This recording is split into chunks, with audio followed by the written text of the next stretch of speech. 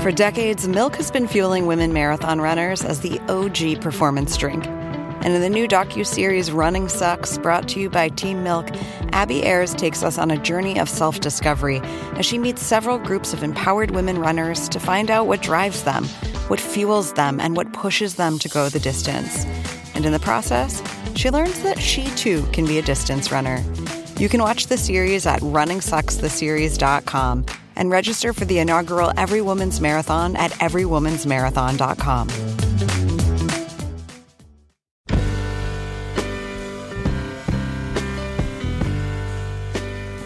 Hello and welcome to the Long Form Podcast. I'm Evan Ratliff from Atavist.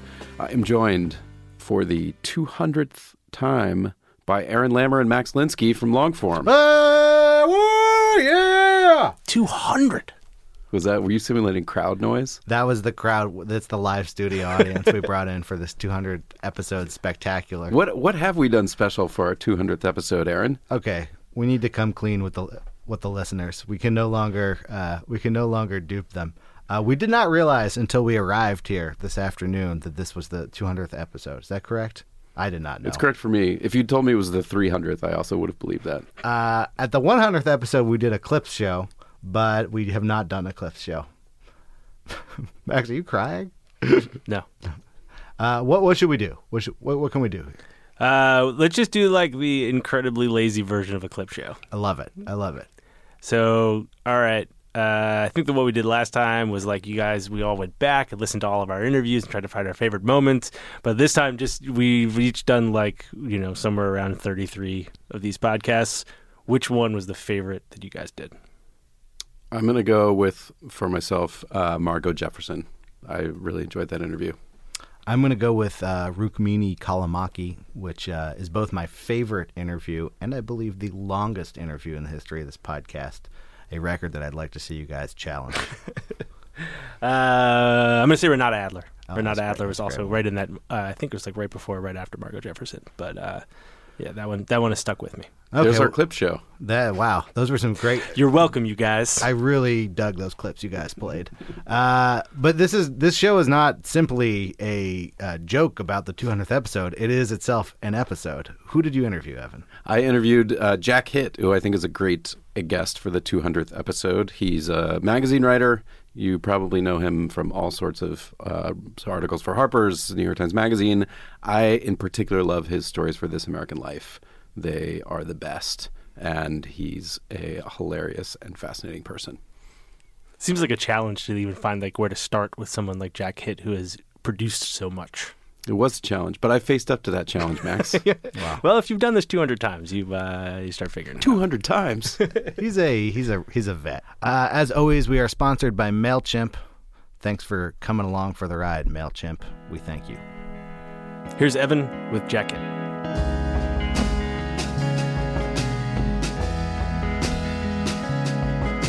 Jack, welcome to the podcast. Great to be here.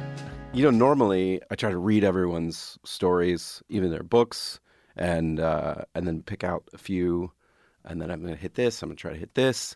You have too many stories for me to take that approach, so I'm not even sure what approach to take. But I will start by saying that I first became aware of your work when I was working as a fact checker at Wired, and you did a piece for Wired that was about finding God through electromagnetic waves, basically, Sure. as I recall. Persinger. Yeah, Persinger. Yeah. It's this scientist putting you in this sort of helmet. This Canadian scientist. When I was working at Wired and this story came through, there was some sort of we've got Jack Hitt writing for the magazine. And I was like, who's Jack Hitt? I don't know who Jack Hitt is.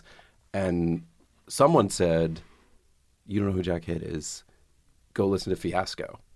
And that was my first introduction to, I think, your work was someone saying, you have to go find this thing and listen to it, which at the time was on a CD, best of This American Life. I'm not even sure they were all on the website at that point. Some of those This American Life stories, they've made me think when I hear them, are you a person that more interesting things happen to you than other people?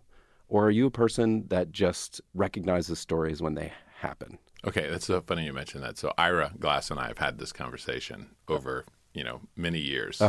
We used to be on sort of opposite sides of this, but I think now I'm kind of on his side, which is that, certain people just see elements of things that are potentially part of stories and store them away. And I know this is true because one of the stories I did for This American Life, the super story, right? That's a good example of like an extraordinary thing that seems to be happening to you. Right. And you would think like, that's an extraordinary thing that's happening to me. Except that that story didn't exist, except that I saved up pieces of that story for years and never told it. So just to review, it's a story about I lived in an apartment in the 80s and 90s in New York on the Upper West Side, and I had a crazy super. And there's a series of turns to this story. It just gets crazier and crazier. And what you have to know is that that didn't happen all at once, right? I mean, it happened over 15 years, that story. And so my super's crazy behavior was just one of the many stories that anybody in New York tells. Like everyone in New York has a crazy super story. And for years, I was just one of those people who had a crazy super story, right? Couldn't fix the toilet, did this, blew out a window, something, And the crazy super, you go back to, those sitcoms in the 70s. There was always like the crazy super. For some reason, that job in an apartment building seems to attract very incompetent plumbers. And then there was this crime that happened, which is that my landlord got implicated in a murder and convicted of it and went to prison, still is in jail now. And Bob was one of the people who testified against him. And so we all read that. That was amazing. And Alan went to jail. We knew the landlord. He went to jail. I moved out of town. And 10 years later, just by chance, I'm talking to a Treasury Secretary official, like the number 2 guy in Treasury. I'm working on a money laundering story for the New York Times. And this guy tells me, the Treasury Secretary guy says, if you're going to do money laundering, then you have to talk to this guy named John Moscow. He was a prosecutor in New York. It's a great character's name also, and John Moscow. Yeah, when I perform this on stage, I always say and so I called John Moscow, who sounded just like a guy named John Moscow.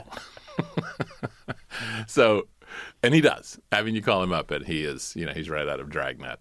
We were going to be talking about money laundering, remember, and Nauru and the collapse of the Russian economy, and this is in the late 90s. And you know how it is with an interview. You open it up just like this. You're just chatting about all kinds of things, life, what's going on, where do you live, who are you, what town, where did you grow up, you just all the identifiers, So we just started chatting, and just no big deal. I said, so, have you always prosecuted financial crime? And John Moscow said, good God, no. I used to handle homicide in Manhattan back during the crime wave. And I said, oh, yeah.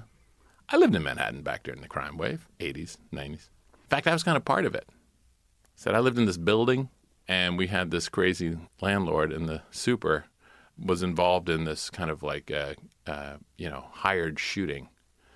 And John Moscow on the phone says, Alan Stern, West 99th Street? I said, yeah. How'd you know? He said, I'm the guy who put him behind bars. And then that started a conversation. But see, you haven't said which side I was on, which side you were on, but so that would fuel the coincidence side almost. Although, I don't know, I guess it could cut both ways. Well, no, so I do think, I think in some ways this coincidence and serendipity always plays a part. But I think storytellers just collect string. I collect string all the time, and most of it never goes anywhere, but I know it's there, and I know how to get to it, And so, like, when this happened, I was like, oh. So we started chatting, and I still, know Moscow and still talk to him.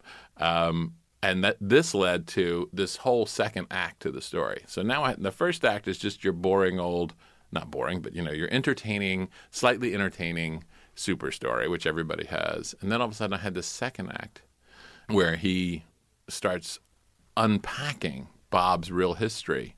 And that turns out to be phenomenal. Better than any super story I'd ever heard, right, or told.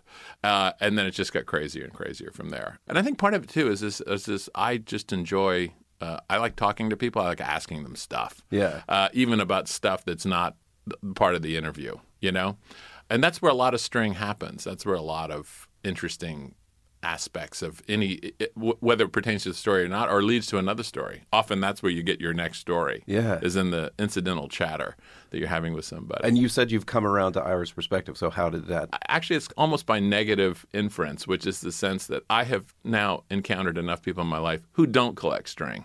Uh-huh. And who don't put stories together. And they find that the people who do, they hold almost in suspicion. Right? I mean, I have had people say, like, how is it that so many things like that happen to you? Yeah. And I was like, I think they're happening to all of us. I just think I'm paying attention. And my friends are paying attention, and that's really it. It's not like there's some big magic happening. Uh-huh. There were a lot of other people in that building who live with Bob too. Yeah. Right? That story was available to every one of them. So one of the producers at This American Life called me. This is right after I had talked to Moscow and I had researched all this and whatnot. I would occasionally get a call from a producer like, we're working on a show about X. Mm-hmm. And do you have any, stories that you're working on that might, work in this case? And it's so funny, talk about coincidence, because Sarah Koenig or somebody called me and said, like, we're working on a story about supers. Like building supers. Do you have anything? I'm like, you're kidding. They must have thought you were making it up at first. I thought they were making it up. Like, did someone tell you this? Do you have a super story? I was like, yeah, I think I do. Well, let's talk a little bit about like where that impulse comes from. Because I know from listening to a lot, like Charleston kind of weaves in and out of your work at different times. And I know that you grew up there. When you were a kid, did you come out of like a storytelling family or a storytelling tradition? Can you pinpoint a place where this impulse in you derives? Oh, yeah. So there were 5 kids and 2 parents when I was a little boy. I have 3 sisters and a brother, a mother and a father at the time, and we were all storytellers. My father had this sort of like tradition every afternoon. He was a newspaper editor. Mm-hmm. He was the newspaper editor in Charleston at the Evening Post. And he would come home every day to 38 Gibbs Street, and he would fix a drink for his wife, and they would go into this back room that they had, and for a half an hour they would talk. And no one was allowed in there. It was parent time. It was daddy and mommy time. And we didn't know what went on in there.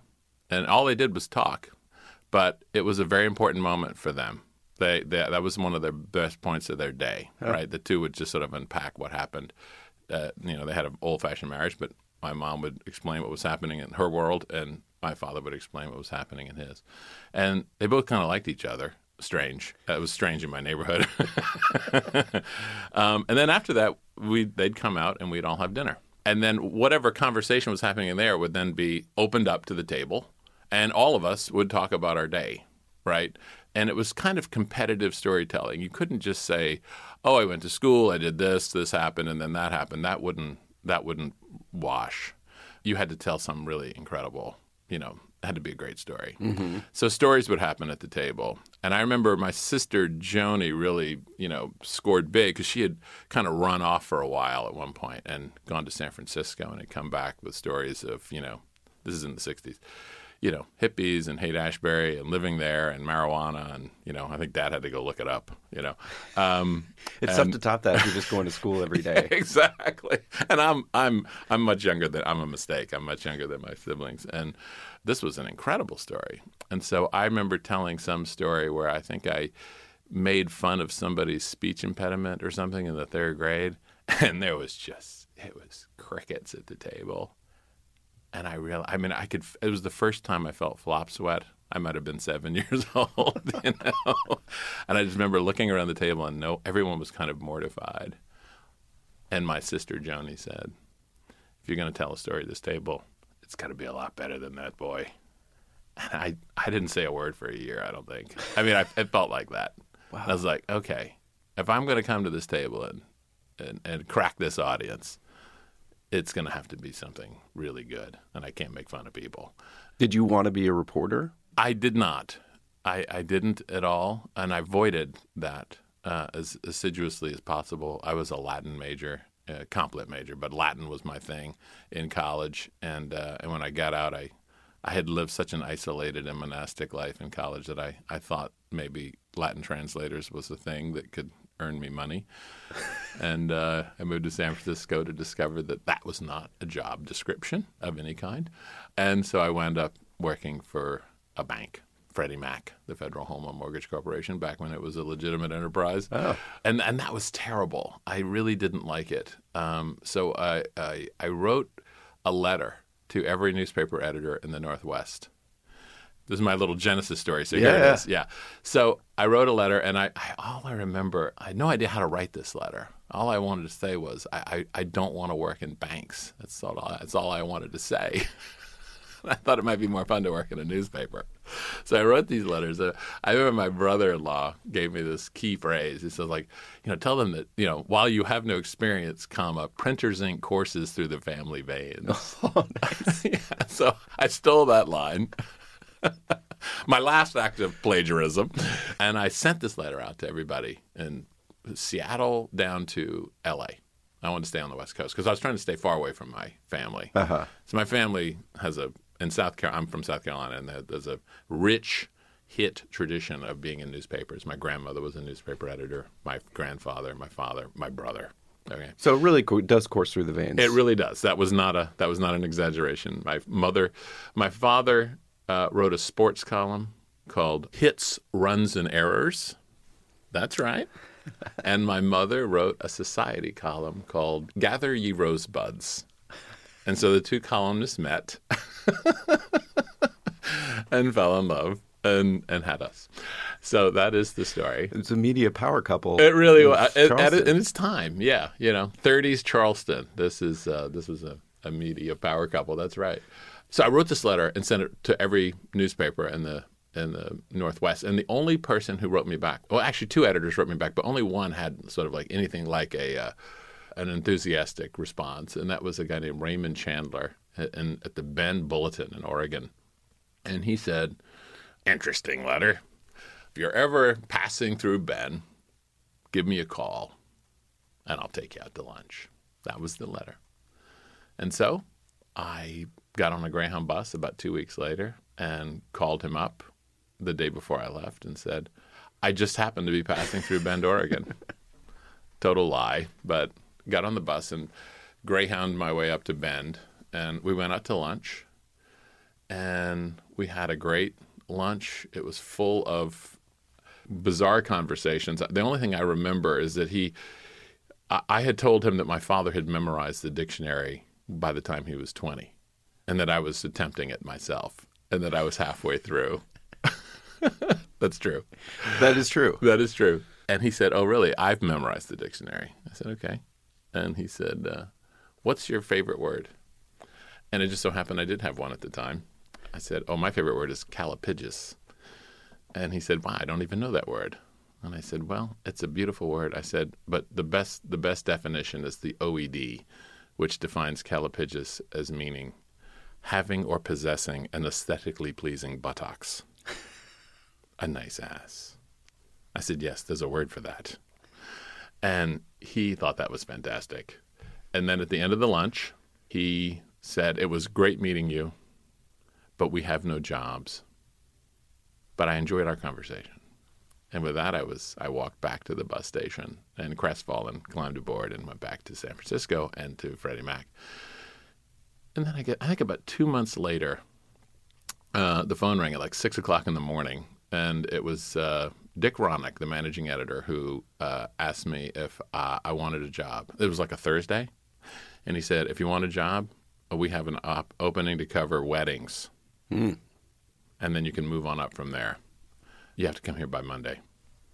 I said, I'll be there.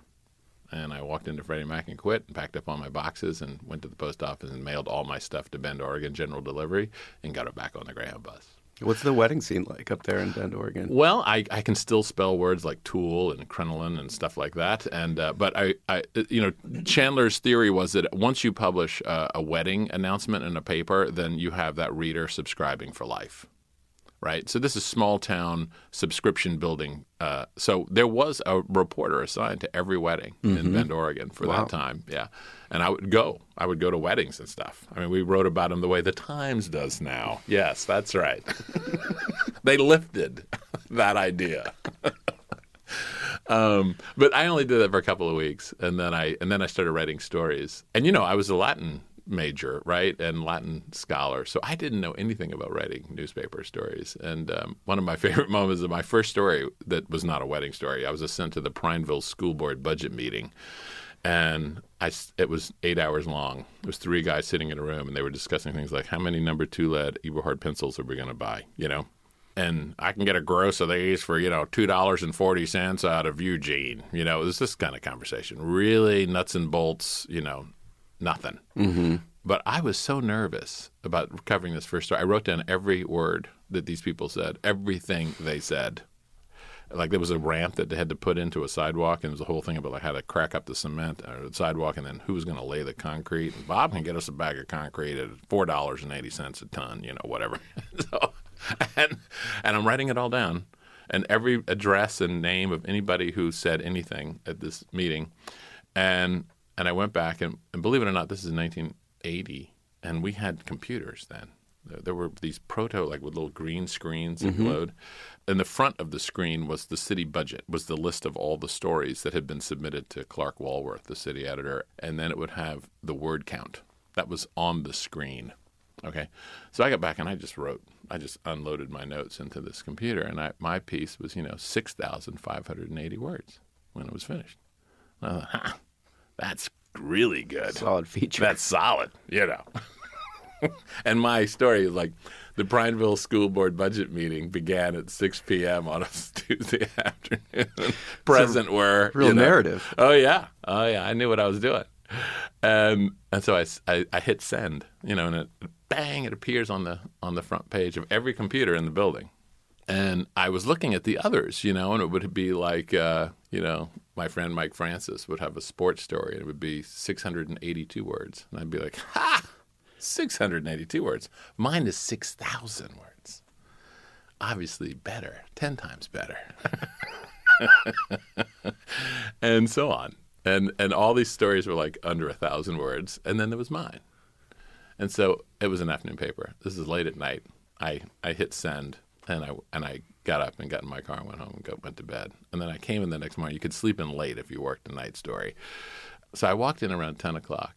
And I'm 22 years old, and a ripple of laughter moved across the room when I entered the room. And I remember feeling that flop sweat again, just like I did at the dinner table with my sister.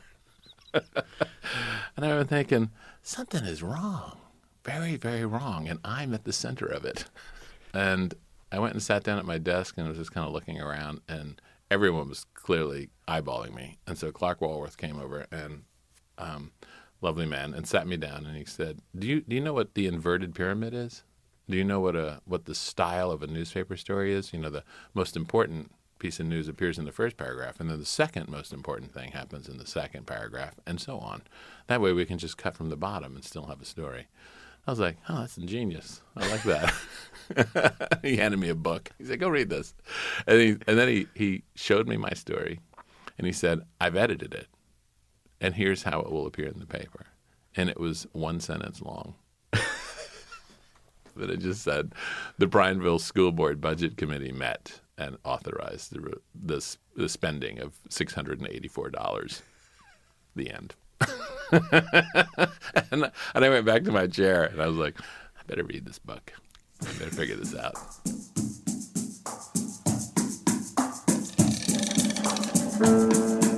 Hey, I want to pause things here because I need to give you a word from our sponsor, and that sponsor is Audible. Max, how many audiobooks do they have nowadays? 250,000. I don't even read that off of the script anymore because it just keeps swelling. It keeps blooming. They pretty much have every book that you could want, including many authors who've been on the show. Max, give me an example. Last week I talked to Catherine Schultz. She wrote a book called Being Wrong. That's on Audible. That's on Audible? Yeah. Wow. Anything you want is on Audible. They are the leading provider of spoken word content anywhere in the world. So I want you to go to audible.com/longform. That's audible.com/longform. You'll get a free 30-day trial and a free audiobook, and you'll be supporting the show. Thank you, Audible.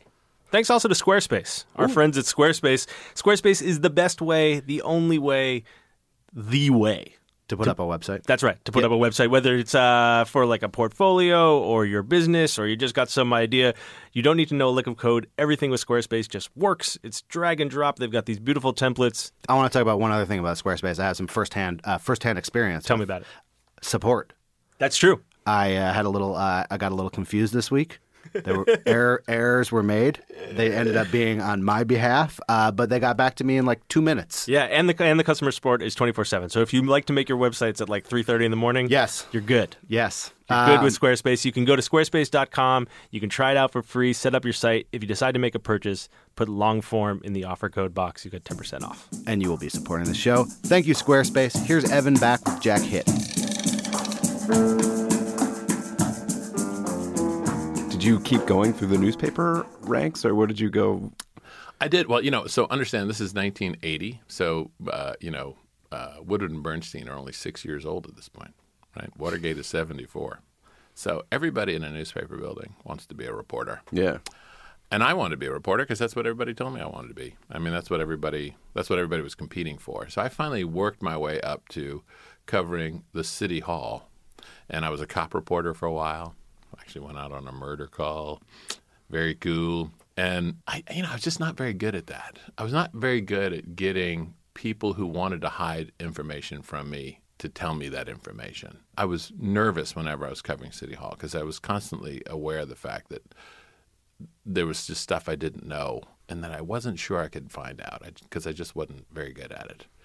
And then there was this wanky feature that everyone had to write at least once every so often, and it was called the personality profile. And it appeared on every Saturday paper on the front page for as long as I was there and years before.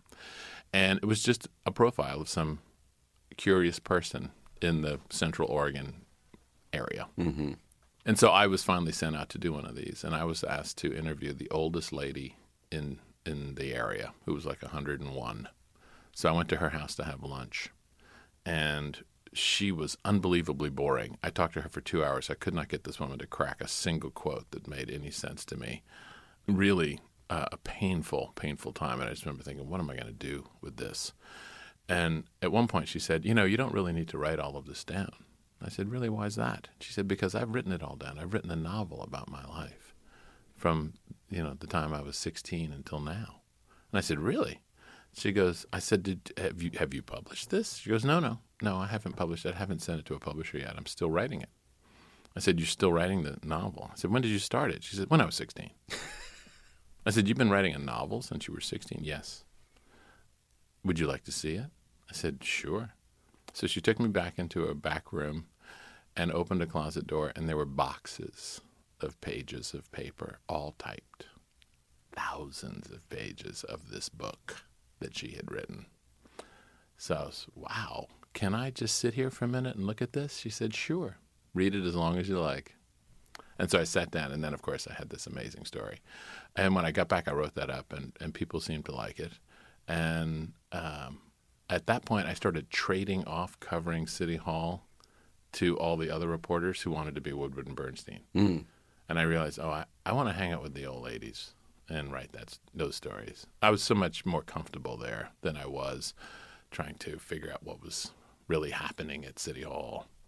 And so I finally just sort of shifted out entirely and became a feature writer. But at that time, no one wanted to be a feature writer. Everybody wanted to be the muckraker, the truth teller. The front page, that's where you wanted to be. You wanted to be on the front page. I would never be. I consigned myself to the back page. Like features were soft. Right. Soft news, boring. But I thought, if I could get one good line out of these, if I get one good quote out of these people or one good paragraph, then I would be happy. That's kind of what I wanted. Did you see magazines as a place where you could do that work and start pitching magazines? Or how did you make that transition out of newspapers and into magazines and radio and the type of storytelling that you did? Well, I came to New York, so it was a bunch of little things, and I finally get to New York in 81, and I literally didn't have enough money to leave. I landed here, and I flew here from Europe, and I had no money to get out of town. So I went and slept on a friend's floor for a while. Took a couple of jobs to try to get my way back home to Charleston. And for the 15 or so years that I lived in New York, I would always tell people I'm trying to make enough money to get out of town. That's my goal. I was a proofreader at a publishing house that published information about foundation grants, known as the Foundation Center, a little tiny, sort of like a niche publishing thing.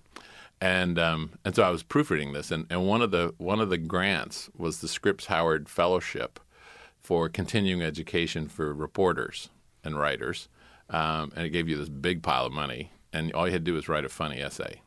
So I wrote an essay, and I won, and then I went to Columbia Journalism School. By the way, I have a quote from you about Columbia Journalism School, which indicates that you didn't learn that much, because I found this story in the Washington Monthly from 1981. Uh-oh, what did I say? Where they're talking, it's like one of these stories, I think it's like a perennial thing, probably, like stories about whether journalism school is worth it, it's so expensive, and it says, they were such baby courses, says Jack Hitt, a 1981 graduate. Imagine sitting in a room and being taught to read again. Well, okay. Let me just say this about that, as Richard Nixon would say. So at that time, the journalism school was a little confused because they had complete newbies, and then they also accepted people who had already written for newspapers and magazines, right? So you had this mix. So I remember my first class, Reporting 101. That's literally what it was called. R&W 1. You would have people who didn't know what the inverted pyramid was. So if you did know anything about writing a newspaper story, you did have to go back to square one and just work up with the rest of the class for that. And so that was kind of annoying. So I think it's a very different school now. But at that time, in the early 80s, I had never published anything outside of my newspaper articles, and Ronald Reagan was going to create a disclosure agreement that every government employee would have to sign. That was the news, and this included the military. So this is like 5.5 million people would suddenly be deprived of their First Amendment rights to publish anything without government approval, right? And of course, the First Amendment only really says one thing: Congress shall make no law. The government shall not abridge freedom of the speech or of the press. press. Actually, the most right? direct abridgment of freedom of speech. Exactly. So this was literally the government saying, like, we are going to abridge all of these people's free speech rights. And so it was a big controversy at the time, and people were writing essays about it. And Anthony Lewis had, one op-ed after another, column after another, complaining about, oh my God, this is the end of Western civilization, and the ACLU was, up in arms and so on. And I just happened to be reading. I had a book that I had read the year before by Vince Marchetti, which was he was a CIA agent. And when you're in the CIA, that was the only bureau in the government at the time that did have these kinds of confidentiality agreements or pre-publication clearance agreements was the CIA, and I think only field agents. And so Marchetti had written a book, and they had vetted it and blacked out all these things, and he published it with the blackouts in it. You can still buy this paperback, and it's just these huge black chunks that are taken out. And so I thought, oh, well, so it's already happened in this little small place, and why don't I just call Vince Marchetti and find out what it's like to be an American trying to write a story about your life in the government when you live under this pre-publication clearance agreement, right? So I found him, and I called him up, and we had a great conversation, and it was amazing what he said, And then he told me about another guy, I can't remember his name, but so I had two CIA agents who were willing to talk on the record about being censored by and just the stupid stuff that they censored, the kinds of things that they would take out, and how it very quickly devolves from like national security secrets into like, we just don't think you should say things like that.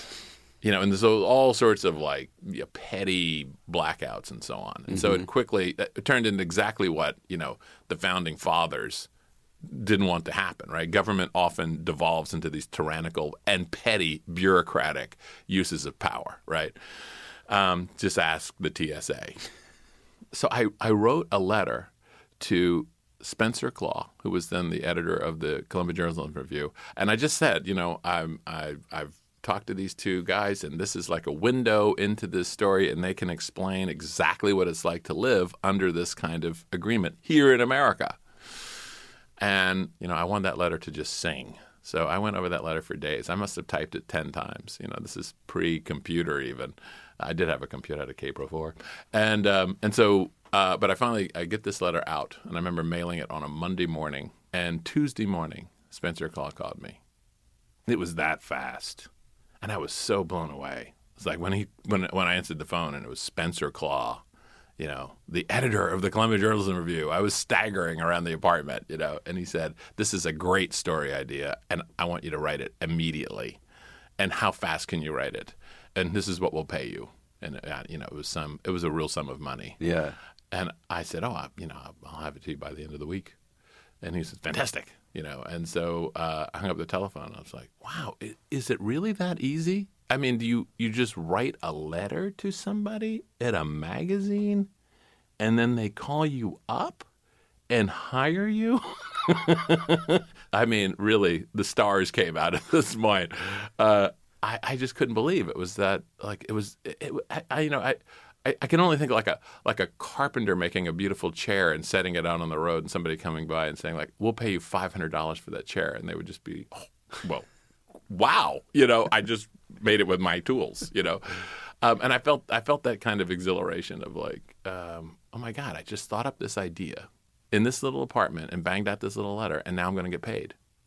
That to me was like magic, and I still occasionally get that sensation. Really? It's really a great feeling. It was like, wow, I just thought that up, and now they're going to give me money to go do that. So with that, okay, so I can do this thing, and I started refining. It took me a long time to figure out how a pitch worked, a pitch letter, and so now I've taught classes at several of our, including Columbia, about writing a pitch letter, and I really enjoy working with writers because I feel like one of the hardest parts of writing, before you even get to the writing part, one of the hardest things is to take a kind of vague idea in your head and get it out of there and onto a piece of paper that somebody else can read and think, "Oh, I see what you find so cool about this story."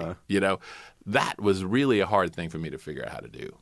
And it often required, just more and more reporting. I mean, there's all sorts of ways we could talk about this, but, there's all sorts of ways of trying to figure out how to make that story just sing on the page so that by the time you send that pitch letter into the editor, they can't wait to say yes. Yeah. Right. And that's what I slowly started getting better and better at. I realized like why they were saying no. And then I became an editor, this is much later, at Harper's Magazine. And I had to say no. And that was really instructive. One of the best ways to learn how to write is to edit.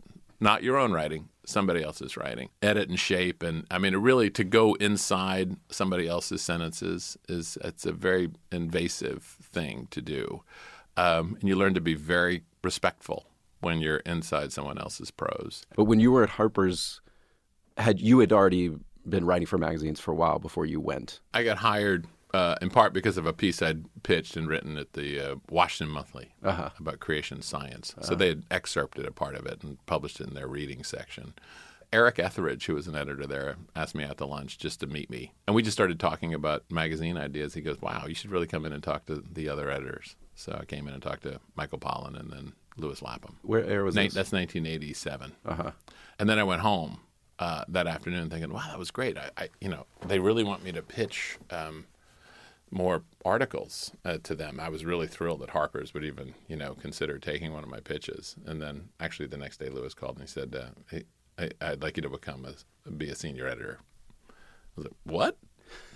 Okay. So then I worked at Harper's for almost 5 years. And why did you not stay on an editor? Like you could presumably have stayed unless... Even while I was there, I was writing articles outside of there. And I always recommend that. Editors should always write. I think it's important to feel the humiliation of what's happening on the other side, as well as implement it. Now, when I'm looking back at the stories, like I was reading this story from Esquire, actually won the Livingston Award. You and Paul Tuff, writing about hackers in like the early '90s, like '91 or something like that. Looking at that and recent stories, you seem like a consummate like generalist, if that's a way to put it. Like the range of these stories is extremely wide from my perspective. But I was wondering, from your perspective, do you feel that way, or do you feel like to you all of these stories have something in common, or have certain threads that you are always looking for, always chasing? Yeah, I don't think they have a whole lot in common. I kind of wish I weren't a generalist. There's a lot more money to be made in job security or financial security if you specialize a little bit, because then you get asked to give speeches, and there's all sorts of ways in which you can sort of take what you've already done and turn that into more money making. And I hate to, I don't want to sound like a money grabber, but as if you're a freelancer, you're constantly, I'm in town talking to you today in part because yesterday I was here hustling my way, up and down 6th Avenue. Well, that's something probably a lot of people who would listen to this, who know your work, would assume that people just call you up and say, "What do you got? Like, we want to get Jack Hitt to write another story for us." That they're coming to you. I prefer to pitch. Why is that?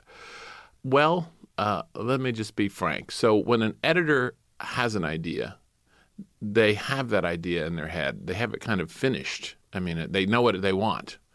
And part of the fun of reporting is finding out how the story is not at all what you anticipated it to be. And if I could say anything to any starting writer, the pitch is one thing. The pitch is a prospectus. It is the possibility of this story. Now, you don't present it that way. You present it as like, I got this down. This is rock solid. I know this story from beginning to end. That is the tone. That is the certainty that because you're selling certainty as much as story, right? You're selling like, I've got this, editor. You don't have to sweat this. All you have to do is call me up and say, yes, here's some expense money. Here's the fee. Let's go do this story, right? But every story ends up being not quite what you thought it was, right? And there's a kind of terrifying moment when you are out reporting the story that you've pitched, that you said you knew back and forth, up and down, rock solid, and finding out it's not quite what you thought it was, right? That's a really unnerving moment. It's taken me a long time to realize that that's where all the fun is. So if an editor has a story idea, you're going to go out and you're going to climb inside this story. You're going to interview people, get on the street, talk to people, and you're going to find out it's not quite the story that the editor thought it was. And I find that I often lock horns when I get back and I've got my draft. And they're like, well, no, we were expecting the story that we assigned. And I was like, yeah, but you asked me to go look at this, and I've come back, and it's this other story. Not quite the story you thought it was. It's this other story. I think it's just as cool. Yeah. They often don't think it's just as cool. So if you pitch a story, you kind of have control of like that possibility of that story, And so can I just throw out one example? Because yes. I love this story. I pitched this to Harper's many years ago. I had read that there was a lawsuit of one of these horrible, super fun, toxic pit, cleanup lawsuits that had actually started in like the late 50s. And when I got to it, it was the late 90s. And it was still going on. Like 30 years of lawsuits. And there were hundreds of plaintiffs and hundreds of defendants, okay? And so the state of California built a special courthouse just for this lawsuit, to have bleachers for all the lawyers because there were hundreds of lawyers on either side, right? And so this was your classic sort of like class action lawsuit where this whole little town, Santa Ana, claimed to have been poisoned by this toxic waste that had been put in an old rock quarry, right? It was called the Stringfellow Acid Pits. That's back in the day when they used to name things for what they were. They weren't covering up what was happening here. This wasn't the the Springdale waste treatment arena, Evergreen. No. This was the Stringfellow Acid Pits, and so I went out there knowing that I had pitched it as a travel story. So what I said was, look, they've built a courthouse. People live in this town who just work on this lawsuit, and they've been living there for 30 years. There are these lawyers who have their entire career is defined by this lawsuit. So I said, I don't want to do the lawsuit because I don't do lawsuit stories, but I just want to go to this town like the New York Times travel section would send you to Paris for the weekend, right? And it's like, Paris in 48 hours, It's like, Stringfellow Acid Pits in 48 hours. That's the way I pitched this. Like, that'll be the way in, okay?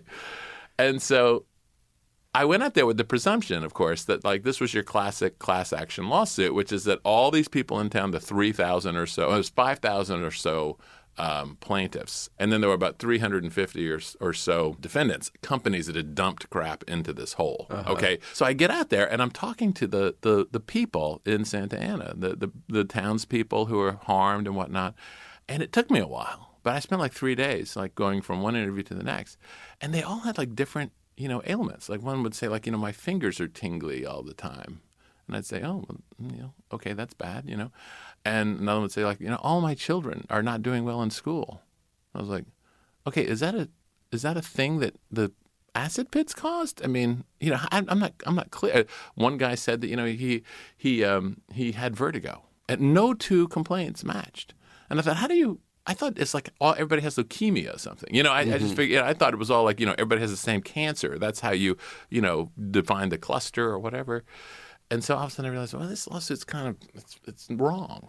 Something's wrong, and it's not fitting the story. The injured townspeople and the evil companies. And so I kept talking to people, and then I began to, when I talked to the leadership of the townspeople, that they really seemed evasive and kind of sketchy. They didn't really want to talk too much about how the pollutants in the pit got into their bloodstreams and how it affected everybody, because there wasn't any vector, as they say, between the acid pits and the town, really. It was just there. Uh-huh. And so then I started talking to the defense side, and, it wasn't like, giant, it wasn't, some corporation out of a movie, it wasn't Giant Corp dumping it was like the local, sort of auto mechanic would dump his, old oil in the pits in the 50s. Well, I looked into it and was like, well, that was illegal at the time, and they weren't doing anything wrong. And so, and all these companies, as they were described, were just like these small town manufacturers, people had small plants or whatever. And the law at the time made it legal to put this stuff into this pit. And they were all frantic, for 30 years they've been paying lawyers, these small companies, right? And so slowly but surely I realized that like the whole lawsuit was backwards. Like the victims were the small companies and the crazy people were looking for a payday. And I freaked out because I just, this is totally, wrong. And so I called my editor, who happened to be Paul Tuff, actually, my he was now at Harper's. So, but he was great, because I was in a cold sweat again, worried that the story just wasn't going to work out, that this was going to completely script the story. He said, no, this sounds great. Like go and just keep finding out more about that. And I'd never had a story turn inside out quite like that. Mm-hmm. But that turned out to be a great story. I remember thinking of Don DeLillo's White Noise, with the big toxic cloud that just sort of sits, metaphorically above the town. And that was what the Stringfellow acid pits was to this town. Their children hadn't gotten into the right schools. They hadn't, their job hadn't worked out. Their careers had kind of like gone off the tracks. Their marriages had failed. Their property values didn't increase as well as the town over. That was a big factor, actually. So there was a lot more going on than toxic waste dumps. Mm-hmm. And in fact, the dump, which is hideous, but, it was totally contained. The EPA runs a monitoring system there. It's never, they have pumps all around it in case there are leaks and all this stuff. It's a kind of a monument to sort of modern pollution in a way. That's the way I describe it at the end of the piece. One of the things you have to trust when you're a writer is that, like, the reason you got interested in this thing, this character, this issue, this story, this narrative, this whatever it is, you have to trust your gut that the story is there.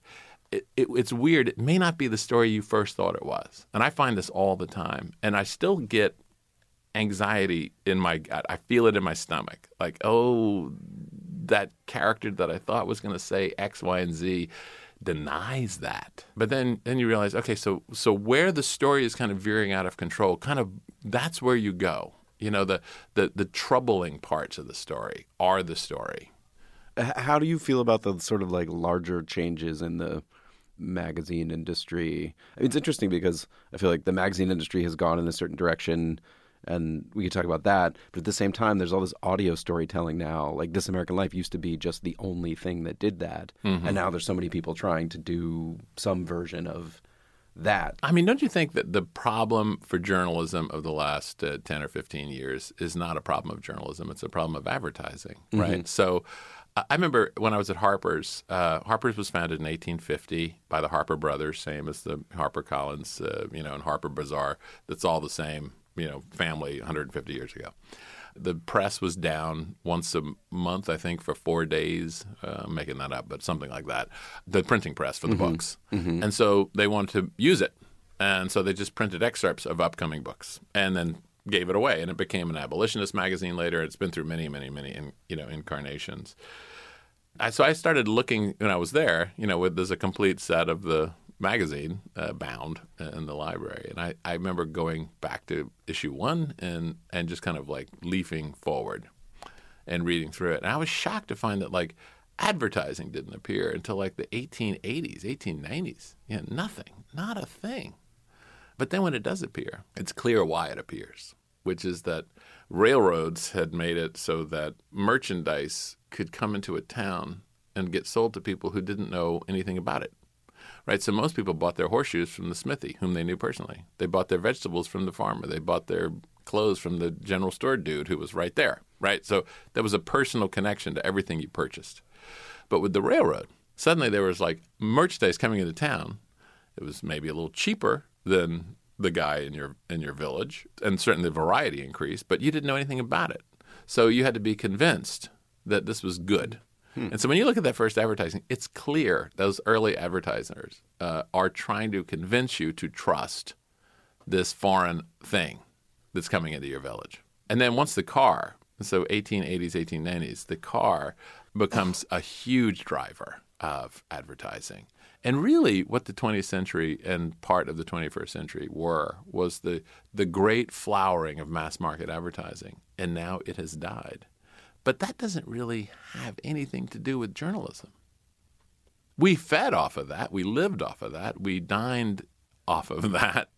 And it was our financing, but it wasn't our journalism. It wasn't storytelling. It wasn't narrative. It wasn't good writing. It was, that is still happening. It's just happening in other places. And yeah, the lucrative, I'll make all the younger writers crazy here, but like Men's Journal once sent me to the Seychelles with my wife for 10 days to write a 250-word review. Of what? Of the Seychelles. You can go read it. I remember after we got back, I was like, I'm not sure that's ever going to happen again. You actually got the last assignment. I think so. The last travel 250-word assignment. Well, let me just say, to my defense, that's the only one of those I ever got, but I have many friends who would do that every year. There's some magazine would send them some crazy place to write 500 words, But, money was flush, and advertising was everywhere, and then it went away.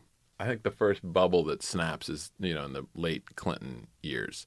And then, of course, the Bush bubble of 2007 and 2008, when that goes down. But there was a time. Yeah, there was a time. But have you gone through periods of freaking out about it? Like, because you're you're freelance. So do you feel like it's something concerns you, or you feel like journalism finds a way, stories find a way? Well, they do find a way, but I especially in the late 2000s, there were a lot of things that we all had to do that for a lot less pay, right? I mean, there's no question that the financing behind journalism is very different than it was 20 years ago. Very different. But, look, podcasting has been this sort of wild west of narrative in the last, 5 years.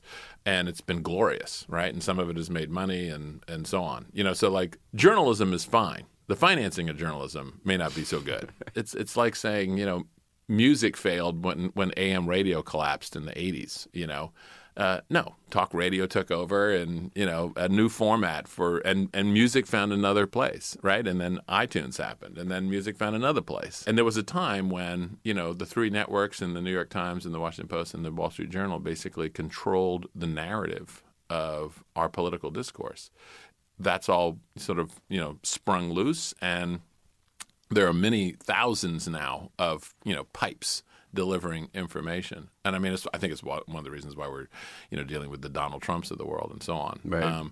So I'm not being nostalgic for the old time. I'm just because I've always lived more or less unemployed in these markets, and happily so. I mean, I think being unemployed keeps you a little more sharp in terms of looking for stories.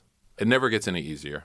That motivation and that desperation, whatever you want to call that, is still very much behind many of the conversations I have all day long, Yeah. trying to, find those threads, those strings, right, that are going to pull together and turn into something. So I can't let you go without asking you how your relationship with This American Life came about, because there's so many of those of my favorite This American Life stories. Like Dawn is one of my favorite This American Life stories. The Nauru story is, I feel like, a classic. Fiasco, obviously. We talked about the Super. Like all these stories. Can you tell me a little bit about how that came about and what your relationship has been over the years? Yeah, so I met Ira at, I think in the 1992 Democratic Convention in Des Moines. I remember walking into this hotel restaurant, and all the journalists were there, and they were all like drinking. They were like eating steaks and drinking like big tumblers of bourbon, and Jack Germond was there, and it looked like the bar scene in the Star Wars thing. Yeah, that's not my thing. And then there was Ira sitting at the bar, eating a sandwich or something, and I knew of him because he was an education reporter for WBEZ at that time. Huh. So we met and talked, and we had a couple encounters after that. And then at one point he was passing through New Haven, and we had lunch. And he said, "I'm thinking of starting a new radio show. And it's just going to be stories. There'll be stories, At that point, public radio sort of the stories tended to be, 3 to 5 minutes, and they had a kind of format, that had to be kind of acknowledged or, lived by. And he said, I'm just thinking of doing longer stories. They don't have to be newsy, but just, stories that are interesting and have an arc. And do you have anything? And I said, well, it's funny. There's this story that I used to tell when I was a kid, and I'm not even sure it's true.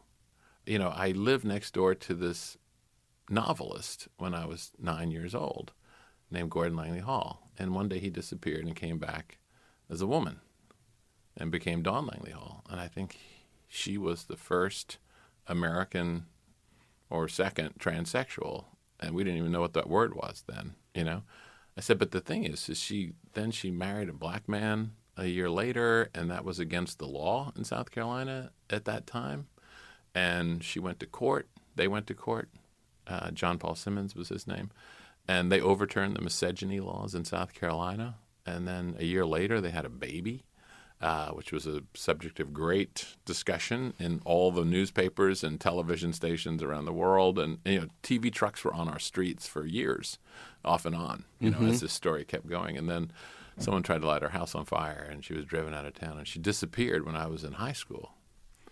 And I said, I used to tell that story all the time, and then I just stopped telling it because I'm not even sure any of it's true. I can't, it all happened when I was like 9, 10, and 11. And I said, a story like that, you mean? And Iris said, why don't you go find her, and that'll be the story. And it took me a while, but I did. I did find her. And I'm still thrilled by that story. All right, Jack, thank you so much for doing this. Great, Evan. Thanks for having me. Really appreciate it. That's it for this week's Longform Podcast. I'm your co-host, Evan Ratliff. Thanks for listening. In fact, thanks for listening to any of the 200 episodes that we have managed to complete. We're as surprised as anyone that we've actually done 200 episodes. And thanks to Jack Hitt, who was a fantastic guest for a 200th episode. And as always, we appreciate our editor, Jenna Weiss-Berman, and our intern, Courtney Harrell. Thanks to our sponsors, Audible, Squarespace, and as always, MailChimp. And we'll see you next week for number 201.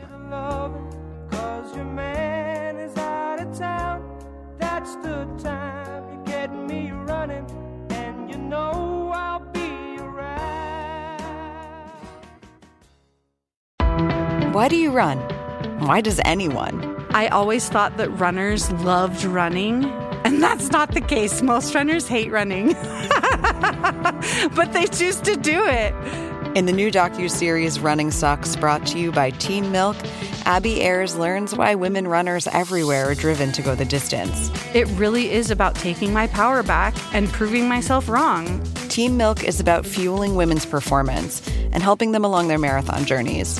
You can sign up now for the inaugural Every Woman's Marathon taking place in Savannah, Georgia on November 16th, 2024. Learn more and register at everywomansmarathon.com.